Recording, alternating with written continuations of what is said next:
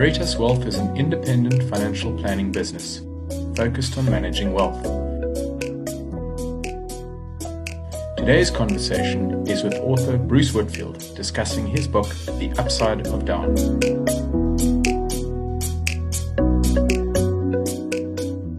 Welcome everybody. My name is Barry O'Mahony. I'm a certified financial planner professional and I'm also a member of the Voluntaba Association. And we're delighted to introduce an award-winning radio star. He is an emerging television star, editor of the Financial Mail. And when lockdown happened, I don't know how it happened, but he's suddenly become a very successful author. Bruce Whitfield, welcome. Thank you. Yes, the book launched and we had exclusive books at Hyde Park in Johannesburg, exclusive books at the V&A waterfront. We had Thursday and Tuesday events lined up. And the next thing, the bookshops all closed, went into lockdown.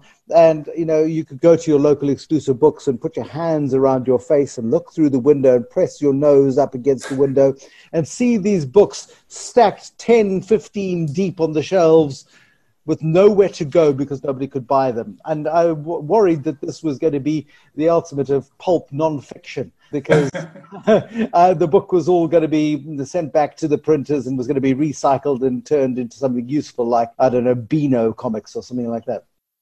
So now, Bruce, you're very familiar to all of us because of Cape Talk and 702, but you're always at the other side of the microphone. So who are you and where are you from? Oh, personal questions. This is very awkward, Barry. If you can pronounce it, I will carry on with the podcast. If you can't pronounce it, this podcast ends here and now. Okay, you ready? Ready. Viljoenskroon. Viljoenskroon. Anyway, yes, Viljoenskroon in the Free State. That's where I'm from. It's my favorite party trick, but it's not bad for an Irishman. So, okay. I grew up on a farm in the Free State. I was sent to boarding school at the age of 7.5 and was anglicized, tamed, and had the edges knocked off at me at school in Grahamstown, and then ended up going to Rhodes University in Grahamstown because I knew where everything was. It was just easier that way, and they had a journalism school. Came out of journalism school, joined 702 as a news reporter, did that over the 1994 elections, got to meet Nelson Mandela several times, I'll have you know, and interview him a couple of times. My kids don't believe me because there's no selfie. And they also don't believe there was an era of life before selfies. If there's no selfie, it didn't happen. And then off to London, worked in London radio for a couple of years. My wife got an opportunity back in South Africa. We returned. Long story short, 20 years ago, went into financial journalism, found it interesting, less because of the financial statement stuff and the accounting stuff that gets you guys excited, but more about the personalities and the characters and the people that make business work.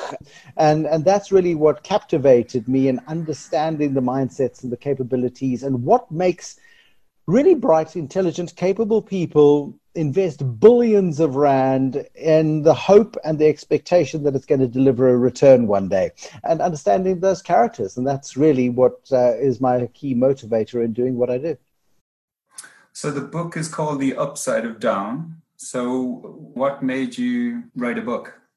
I thought it would be a good idea. Don't do that. It's not a good idea. It's painful and agonizing. It all sort of originated, I think, from the fact that I wanted to do some public speaking, and I was always wondering what value I could add as a public speaker, and I certainly didn't want to get into the motivational speaking, yes, you can, your inner power, you are your master of your destiny nonsense that we see, and does very well, by the way, globally. Yeah. But the catalyst was really the 9th of December 2015, and when Jacob Zuma fired Nhlanhla Nene, who was then the finance minister, and brought in the hapless Des van Rooyen, and nobody knew who Des van Rooyen was, and that was the start of it.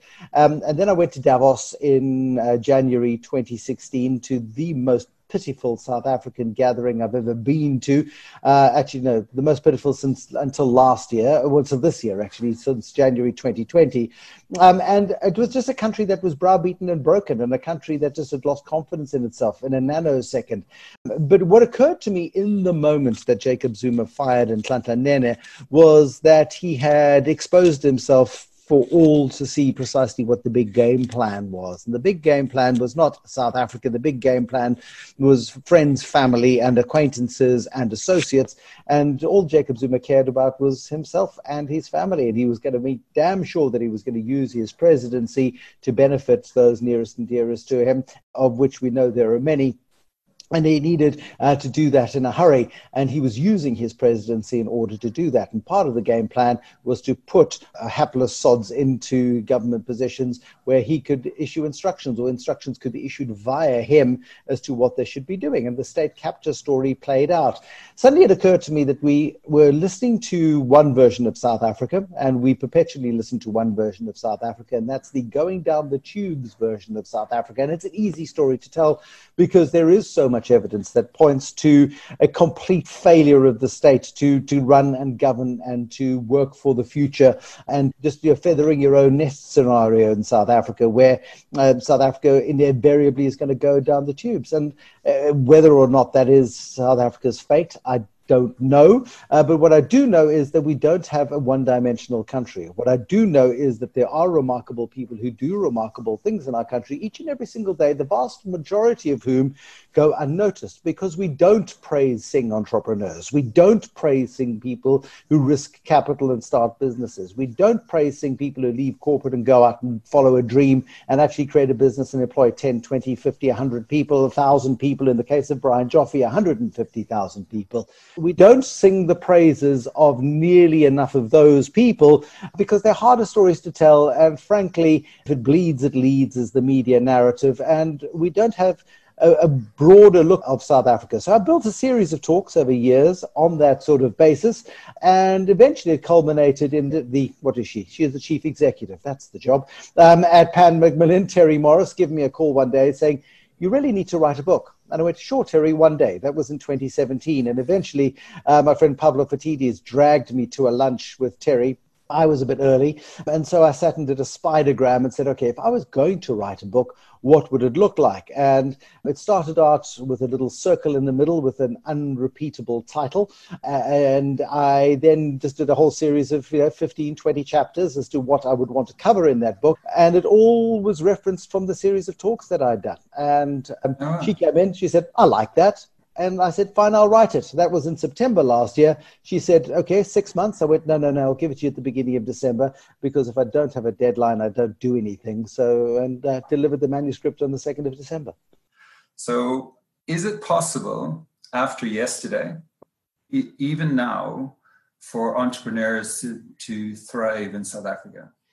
I think so, and I'm going to qualify it in many respects. So yesterday was really interesting for many respects. I don't think we learned anything new. Actually, we did learn some new things. We didn't learn anything bad that was new. Already, the debt to GDP levels were leaked earlier on in the week. There were no secrets in this emergency budget that came out yesterday.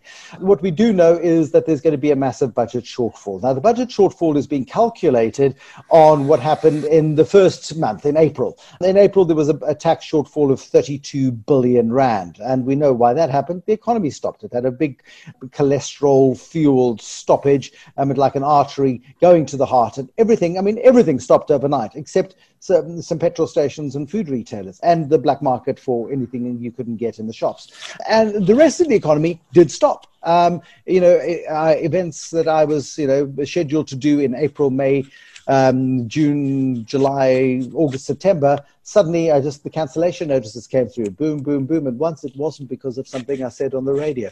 It was all because everyone was petrified, and there was this absolute drought of any business activity. So I think we're looking at a 300 billion rand shortfall for the year based on what has happened in a single month. And I'm not too sure that that's necessarily accurate. I also think, however, that the finance minister is being conservative when he says this economy will contract by 7.2%. National Treasury always overestimates its potential success and always underestimates the downside. So I think we'll get at least a 7% contraction in the economy this year, simply because even as economic activity begins to pick up, our confidence in going out and doing stuff is severely limited.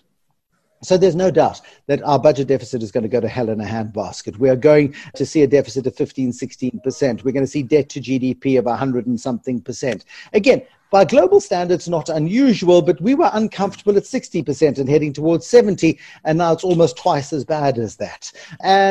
But the two things that I heard yesterday, which were really important, and I can't emphasize these nearly enough, and I say it on page 216 and 217 of the book. And Jacko Marie sent me an email the other day to remind me of what I'd said on those pages, because he'd bothered reading all the way through.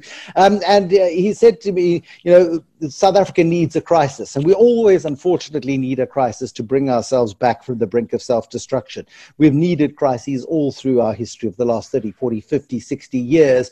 We go to the edge, we look over the precipice, and we go, not today, and we pull ourselves back. And so the crisis that I imagined was going to be a fiscal crisis that we were inevitably slipping and sliding towards. And because of the disparities within the ANC, Tito Mboweni and Cyril Ramaphosa wouldn't have any ammunition to use to explain to colleagues within the ANC, guys, we really need to do something about this. What COVID-19 has done, and the sudden stop that we've had in this economy have done, is that they have forced the hand of the ANC, which is desperately uncomfortable with dealing with the economy. We know this because that's why the economy is in the mess that it is in.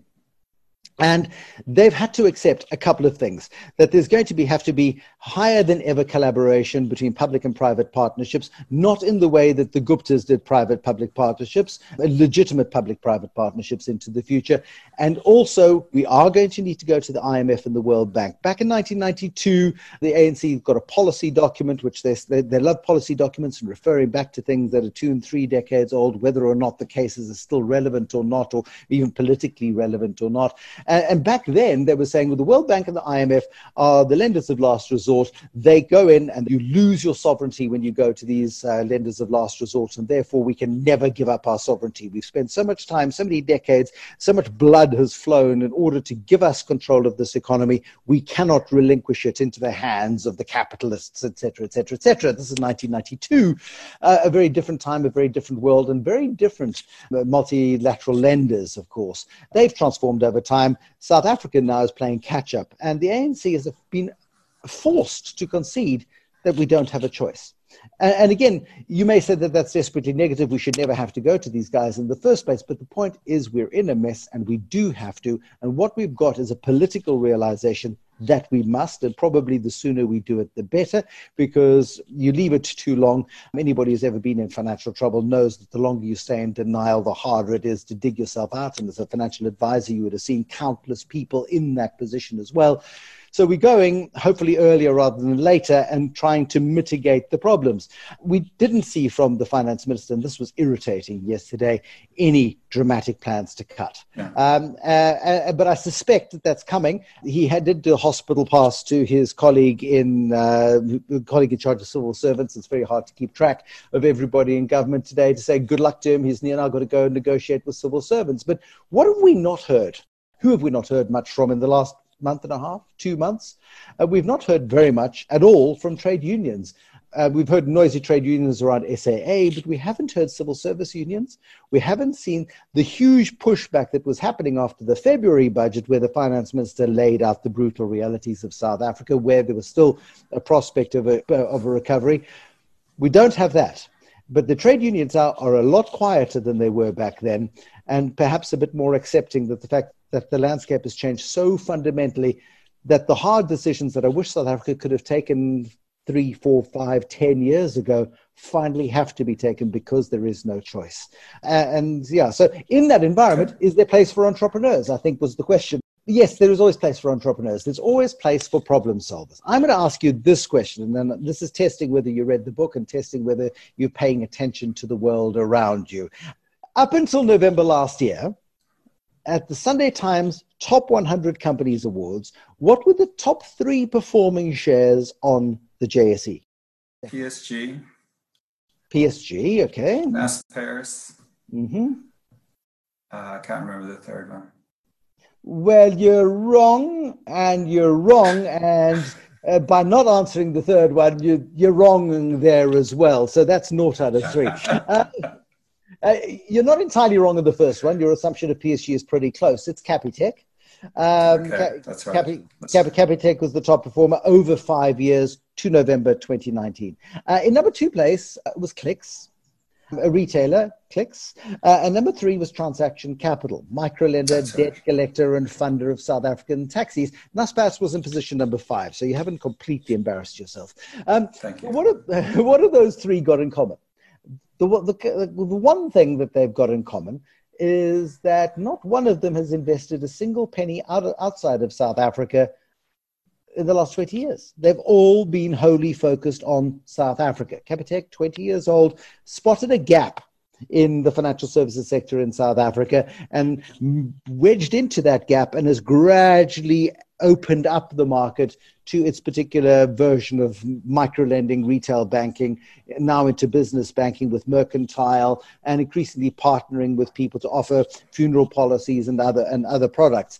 They're gradually expanding the footprint of what they do, having started from finding a tiny niche that was available to them in the early 2000s. Clicks, David Neal comes from Boots in the United Kingdom, and unlike other local retailers, doesn't look outwards but looks inwards and says, what is the retail opportunity for this business, which at the time would have had 500 or 600 stores?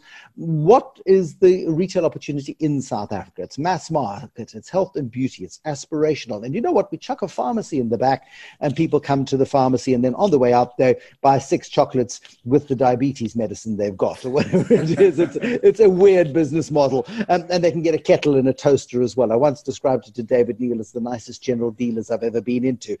He didn't speak to me for a year after that. But then Transaction Capital, again, serves a niched South African market, and it cherry picks the very best. In what most of us would look at the South African taxi industry and say, you want to lend money to who? Are you completely crazy? But they fund 15% of the taxis on the roads. They put devices into the taxis that limit the way the taxis drive and measure the way the taxis drive. And they then will lend according to the risk on that basis. These 3 companies, South African companies investing in South Africa for South African growth.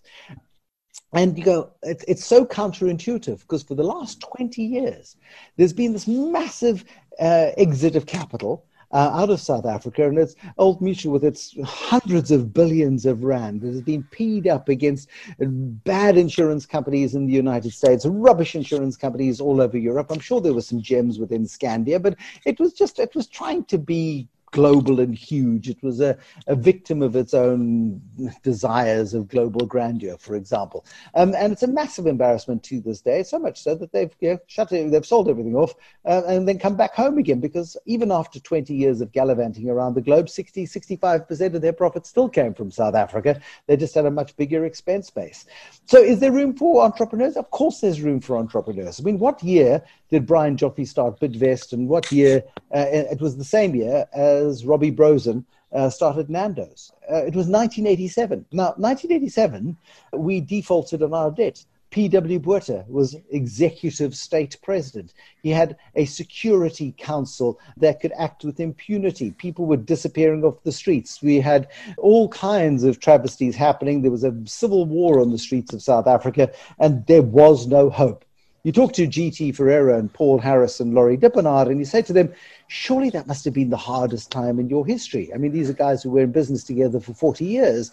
And G.T. Ferreira's eyes light up, and he goes, it was the best time ever, because there was capitulation everywhere, and we were in a position where we could raise capital, and we did, and we bought businesses. That is where we had our best growth. And it's so hard to sell that idea that it is possible now, because in the moment we're massively risk averse. But in the moment, and you've seen what Pepcore has done by raising capital now, and we've seen what Mr. Price has done by raising capital now. Transaction Capital finalized a book build this week as well, and there have been a couple of others. We're beginning to see these capital raisings by liquid companies with strong balance sheets who are, oh no, we're just bolstering even further. Rubbish. You don't dilute yourself unless you see opportunity. And so I suspect that there are people who are girding their loins, and you do need to gird your loins in deep uncertainty, to look for opportunities in an environment where asset prices are falling and falling hard. Growth Point this week warning about a 20% drop in property prices. You just got to go around the shops if you dare, masked and sanitized to the hilt. I recommend you go to the shops, and especially to bookstores, and look for the top shelf and just pick a book, as long as it's black with a yellow and white writing on the cover. You buy that one, and you go to the shops and you realize just how little activity there is. Footfalls at the V&A waterfront are 20% of what they were before this crisis.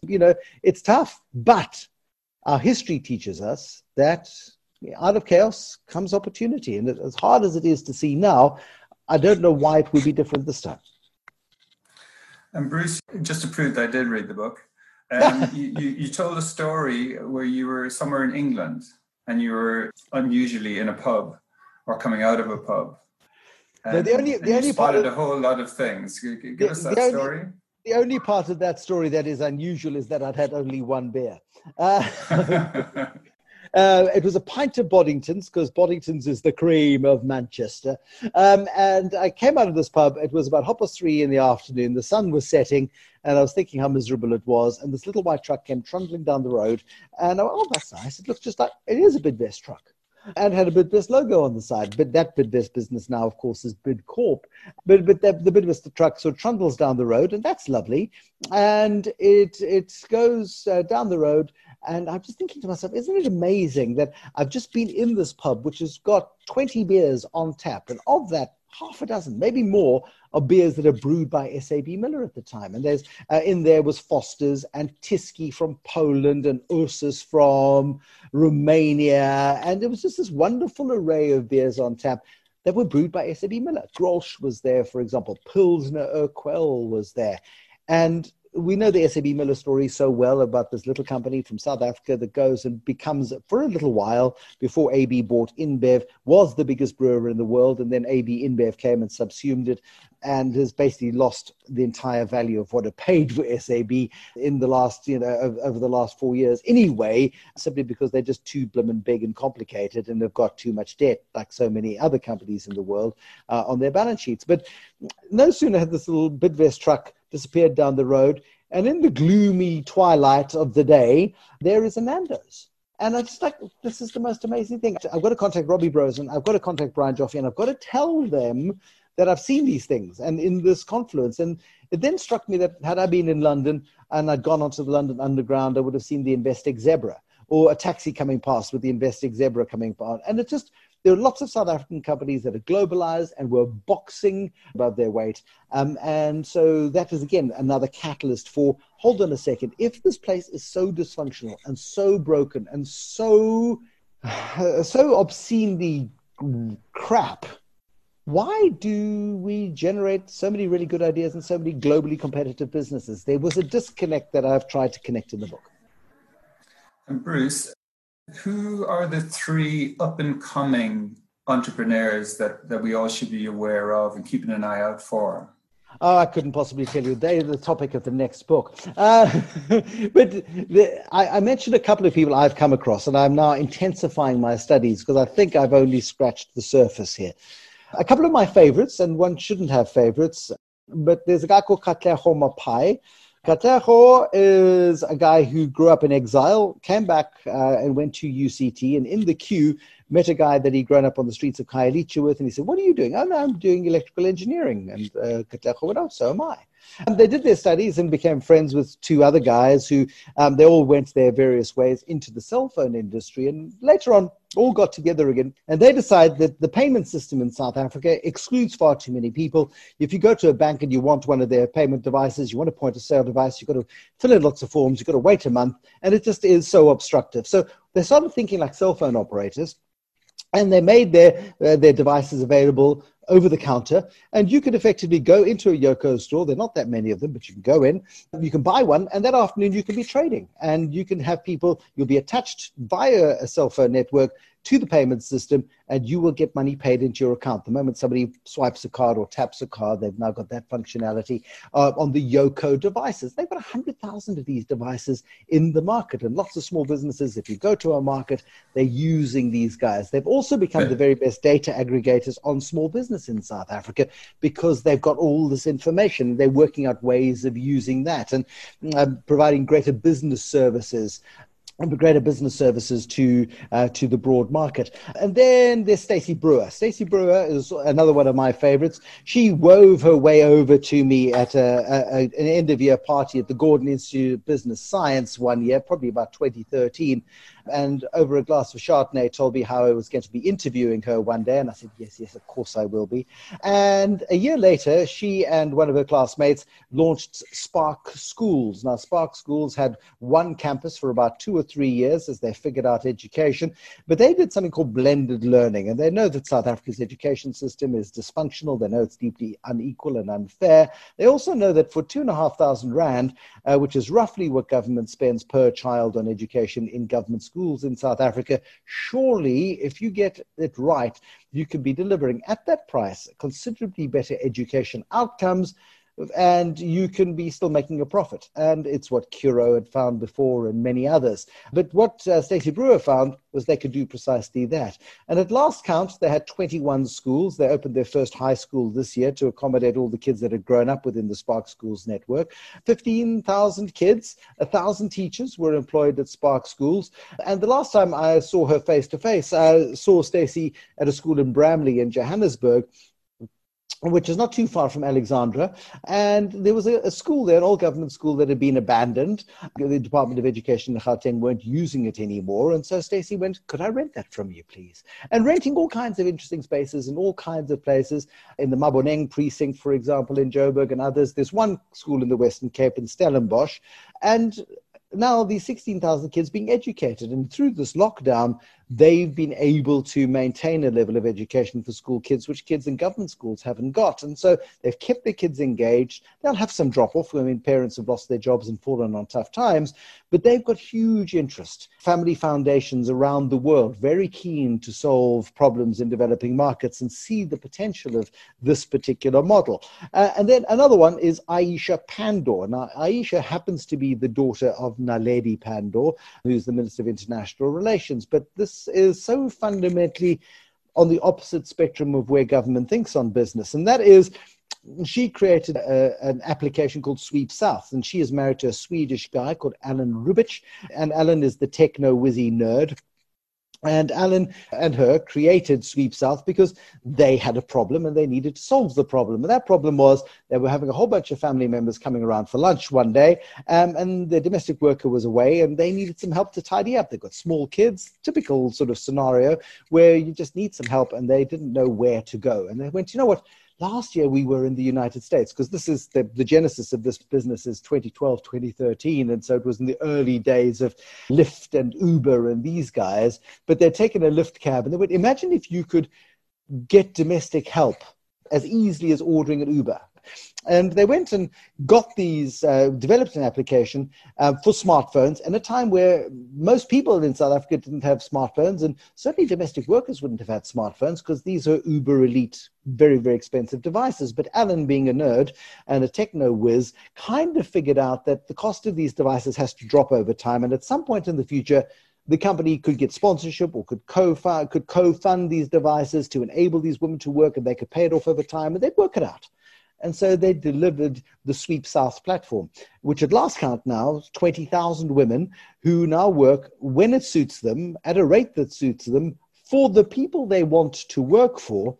And in South Africa, that domestic work relationship is often so dysfunctional and so abusive that it is not healthy at all. And they've democratized domestic work and given it a huge level of dignity, because actually these are women now with a service to deliver, and they go in at an appointed time, they leave at an appointed time, they rate their employer rates them, and there is this wonderful check and balance ecosystem. And they've just launched, courtesy of 50 million Rand they raised last year, a new platform, which they call Sweep South Direct, which is for house sitters and handymen and babysitters and all of that sort of thing, on the same sort of principle, because using tech to deliver solutions for South African problems. So are there opportunities for entrepreneurs? Of course there are. It's interesting you said that about Sweep South, because with COVID-19, they've actually just entered the carer, that a carer will go to your home. So it's a qualified carer, which is rated through the system. The second one is, for everyone listening, is the next time you're at a farmer's market, when you're losing all your money so quickly with your family spending it all, watch. Most of those traders are actually using Yoko devices. And for those who have any relationship with Ellen Gray, the Ellen Gray Foundation have actually been funding or one of the share, I don't know if it's a funding or a shareholding, but it's one of the private equity deals that they've been involved in. And all the people out there who are going to go and buy your book now, that story about the Spark schools was fascinating, especially when you compare it to private schools and semi-government schools that a lot of us would have our kids at. And it is interesting. And I went to an assembly at that Bramley campus of Spark Schools, and I have never been to a school assembly like that. I don't know when you grew up, Barry, what school assemblies were like. We're covered in priests, and you were flogged before breakfast just because you were looking forward to a flogging, because that was the highlight of the day. Growing up in Viljoenskroon was a bit like that, where being beaten by your teacher was more palatable than being spoken to by your teacher, because you didn't understand what they said. The Spark School thing, just the kids and the enthusiasm and the enjoyment and the participation.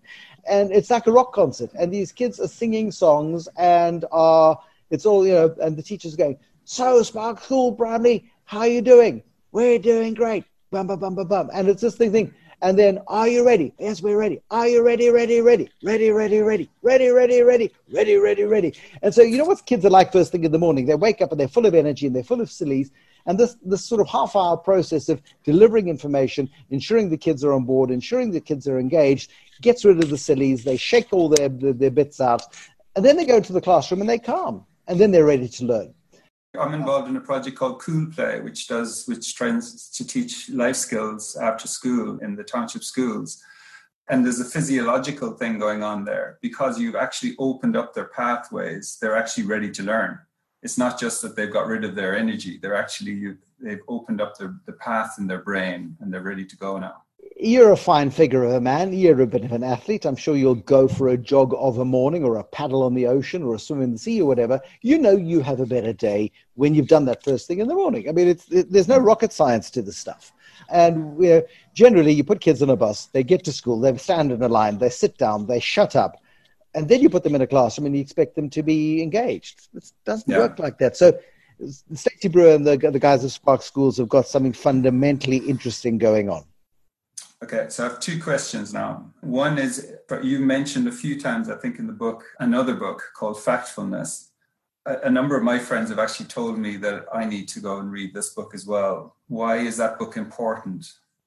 Okay, so Hans Rosling, the late Hans Rosling, was a medical doctor, and he went, and so important right now from a point of view of COVID-19, and I'll get to that in a second because this was written 4 or 5 years ago, so it's long before COVID-19. But he'd been a medical doctor in the DRC during one of the Ebola outbreaks, and Ebola happened and everybody panicked. And what Hans Rosling did was he stepped back and he started collecting data. Where were the outbreaks happening? If you brought people to the clinic, what happened? And infections spread really quickly within the clinic system, so you don't bring them to a clinic. And he figured out that by using data and using facts, you could actually get far better health outcomes by treating people differently and by using your health system resources differently. And he started challenging governments to do this, and he eventually got onto the speaking circuit, and he would do some very simple questions. And he would ask his audiences questions. He would talk about how unfair the world is and how unequal the world is, and he would show pictures of informal settlements. And in South Africa, you would just take an aerial shot of Khayelitsha or whatever the case is. And he would say to his audiences, okay, so over the last 20 years, has global poverty stayed the same? Has global poverty doubled? Has global poverty halved? And the vast majority of people, because they were shown the images, they were set up to fail, immediately went either it stayed the same or it's doubled.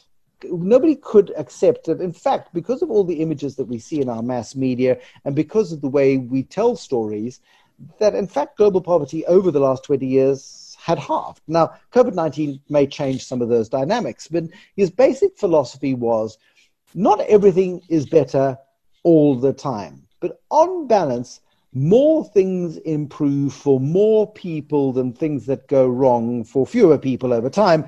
And invariably, human progress then means that human beings are better off over time. And scientific progress, education progress, access to resources, all of these things have fundamentally changed. And what Hans Rosling does is he challenges our biases, he challenges our preconceptions. And so what I did in the book was I posed a list of 15 questions or thereabouts, simple questions, I thought, about South Africa. And I mean, while we're here and while I have the book conveniently, I don't know how it always happens, but I always have it in front of me. And I said to our audience today, what was the inflation rate in 2004? And I gave you a couple of options. I mean, 2004, think about it, 9/11, dot-com bubble bursting. It's a rough time in the world. 2004, the inflation rate in South Africa, remember Chris Stultz had a big inflation problem. Tito Mboweni then inherited a reserve bank that was hugely pressurized. But anyway, the inflation rate in 2004, was it 18.7%? Or was it 4.7%, which is roughly where we've been quite recently? Or was it 1.4%? Now, the answer to that question is C, 1.4%. And for a lot of people, they go, but we've never had inflation that low. South Africa is a high inflation country. We might have given you the benefit of the doubt and gone for 4.7, but actually our bias may have actually pushed us to 18.7 because we do remember in the distant past that we have gone through periods of high inflation and they destroyed value and it's been devastating. So people are then more biased towards a belief of higher inflation, but we had low inflation at 1.4%. In fact, inflation was a bit too low. I mean, you want a little bit of inflation in a financial system like South Africa's. And what was happening at that time was interest rates around the world. Alan Greenspan was slashing interest rates. We had Tito Mboweni cutting interest rates at the Reserve Bank and doing so aggressively as well. We were seeing economic growth rates of 4-5% every year during those years. We were creating jobs. We were doing what was possible. Yet when we ask ourselves the question of what something was like 10 or 15 years ago, we immediately use our current emotions. We immediately use our current environment. And we transpose that on things that have happened in the past, or we use it to try and forecast what's going to happen in the future. And more often than not, we're horribly wrong on both counts. We look back badly, and we certainly forecast incredibly badly, either because we're overly optimistic or we're overly negative. And there's a guy called Robert Shiller. He's an economist. He's a Nobel Prize-winning economist. And he's written a book in which he also talks essentially about facts. It's essentially the same sort of thing. But he talks about the stories that we tell ourselves, this idea of narrative economics. And he looks at social media and he says, one of the great downsides of social media is that it creates these bubbles around us and it creates this ever-present negativity. And when you live in those bubbles, when you live in that world of perpetual uncertainty and negativity, it affects your mindset. You become like that.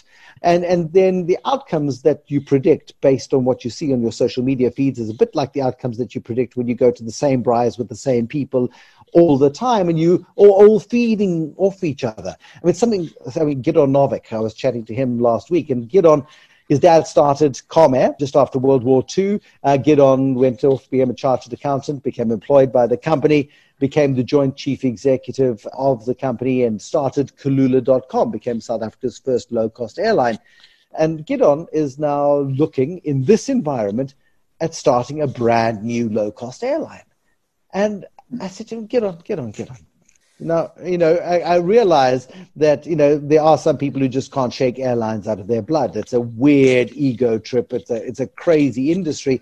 But people who love airlines and want to go back. And I suspect he's talking to a whole bunch of people who've lost their jobs in the airline industry recently, and they're all keen to go back.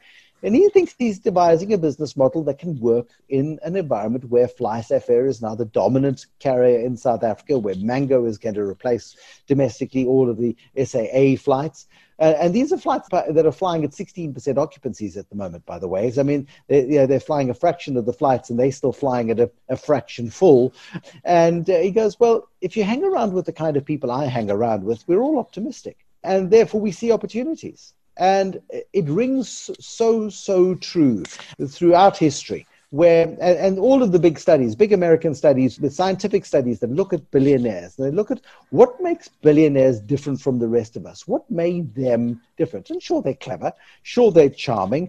Most of them, some of them, a couple of them. Nice people generally because they're rich and don't have to care about a damn thing in the world. And yes, they're connected and they probably had some startup capital and they were quite privileged to start up. All of that stuff, yes, is true. But the one overwhelming characteristic that seems to have the biggest influence on their success is that they are, by their nature, optimists. Now, being an optimist doesn't mean that you're an idiot. It doesn't mean that you have a Pollyanna-ish attitude to the world. It doesn't mean that you ignore the noise. It means that you take more of a Bidvest philosophy, if you like. And there's a poster in every single Bidvest facility in the world. And it says, Bidvest does not participate in the recession. That's idiocy, right? I mean, that's lunacy. I mean, there is a recession. If this economy contracts by 7% this year, the economy contracts by 7%. Government stops spending, big business stops spending, small businesses, jobs pipelines, supply lines dry up. Well, if you're Bidvest and you are mighty, and they got to that position using this mindset and using this philosophy. If you see every pothole as an obstacle rather than as an obstacle that you need to navigate, well, your competitors are probably navigating those potholes. And if you're not navigating, well, then you're falling behind. And your competitors are going through, maybe occasionally they drive into a pothole and hopefully it's not too big and they can reverse out and carry on. But if you stay still in a crisis, and if you panic in a crisis, and if you treat the recession as something that is a constraint, rather than something that you need to manage and act on, well, then you might as well go to bed and stay there and hope you're still alive when it's all over. And that, I think, is the fundamental difference. I mean, optimism is a critical factor. The ability to navigate crisis is absolutely pivotal. And those are the things that make people who have succeeded in this environment in far tougher times, I would argue, than now. Now's rough. But in far tougher times in our past, people have built and grown and succeeded despite the environment in which they live and operate. Okay, so I have one comment and one last question. So my comment is, after reading the book, I just loved the positioning of it. I think it was such an unusual angle to read a South African book now that came at that angle. And it wasn't like silly positiveness and optimism and disregarding the truth. It went after the real story. And I think you did that well. And I also found it just so educational to actually see how capitalism works, how it forms and reforms and morphs into something else. But it's just constantly on the move. And as you said at the start, I mean, you must be daft to go near an airline at the moment, but actually maybe this is the greatest opportunity in the last 50 years to go near an airline, potentially. So I love that about it. And I think it's a great read. It has some fascinating insights into the Nene, that evening of Nene. I thought that was an amazing and an interesting one. Now, how I want to finish is there is a note under the light switch at your kid's school. I loved it. Yeah, I mean, by the way, the results of the DNA tests aren't back yet, but we've gone for DNA tests because having spent 3 months in lockdown with my kids, I can't believe they're mine. They're remarkable. Yeah, it's 50-50 rubbish. They're 90% their mother. Anyway, they are very musical and they play complicated musical instruments. They've got this lovely little music room at school. And the one day I took them in, dropped them off with the instruments and stuff. And as I left, I saw this little piece of paper scribbled underneath the light switch. And I said to my kids, read that. Okay, the one was too small, can't read. So that was unfair. But it says, dear optimists, pessimists, and realists. And you know these people, Barry. You know, people come into your office and they say to you, Barry, I'm worried about the future. You know, I'm really an optimist, but they're coming to your office and say, you know, Barry, I really want to be an optimist. I'm not a pessimist. I'm just a realist. And essentially it means that you're just a pessimist. It's that you're pessimists, optimists, and realists. While you were arguing about the level of the glass, I drank it. Regards, the opportunist. And that struck me in that moment as being the absolute truism for entrepreneurs in South Africa. The founder of Waze, one of the founders of Waze, was actually at the Sunday Times Top 100 Awards in November 2018.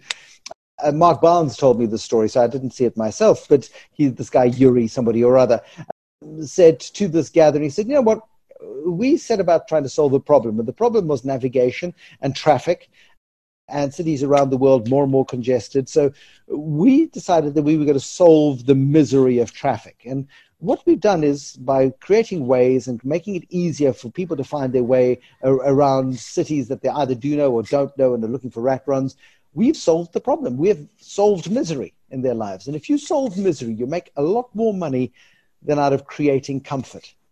And again, I think that's fairly true. And where is there in the world right now, I mean, there may be more miserable places, but South Africa feels fairly miserable enough, that we need solutions to problems. And I mean, each and every day, there are a multitude of problems that need solving. And frankly, they're bright, capable entrepreneurs who are in the process of solving as many of those problems as they possibly can, because in solving those problems lies commercial opportunity.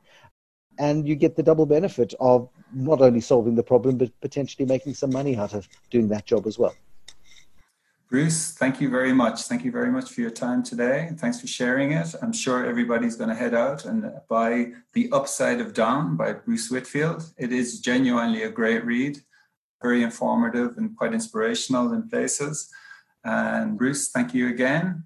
If you see Wilbur Smith, please tell him I'm looking for him, because he's still at number one on the national charts, and he's keeping The Upside Down out of number one spot. And that's desperately frustrating. He shops in the shops near me sometimes, and if I see him again, I'll have a word myself. But if you see Wilbur, tell him to watch his back.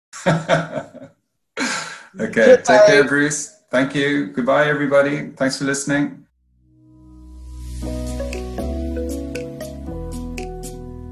Veritas Wealth. Real people, real conversations. A place where money and life meet.